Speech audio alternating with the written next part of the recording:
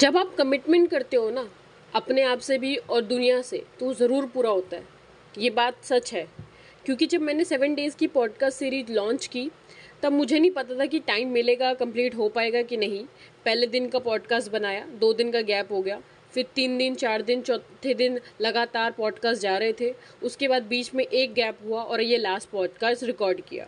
तो मतलब जब फाइनली कंप्लीट हो गया, तो जब आप कमिटमेंट करते हो ना, तो वो ज़रूर पूरा होता है आपके लिए, उसके लिए वक्त निकल ही जाता है।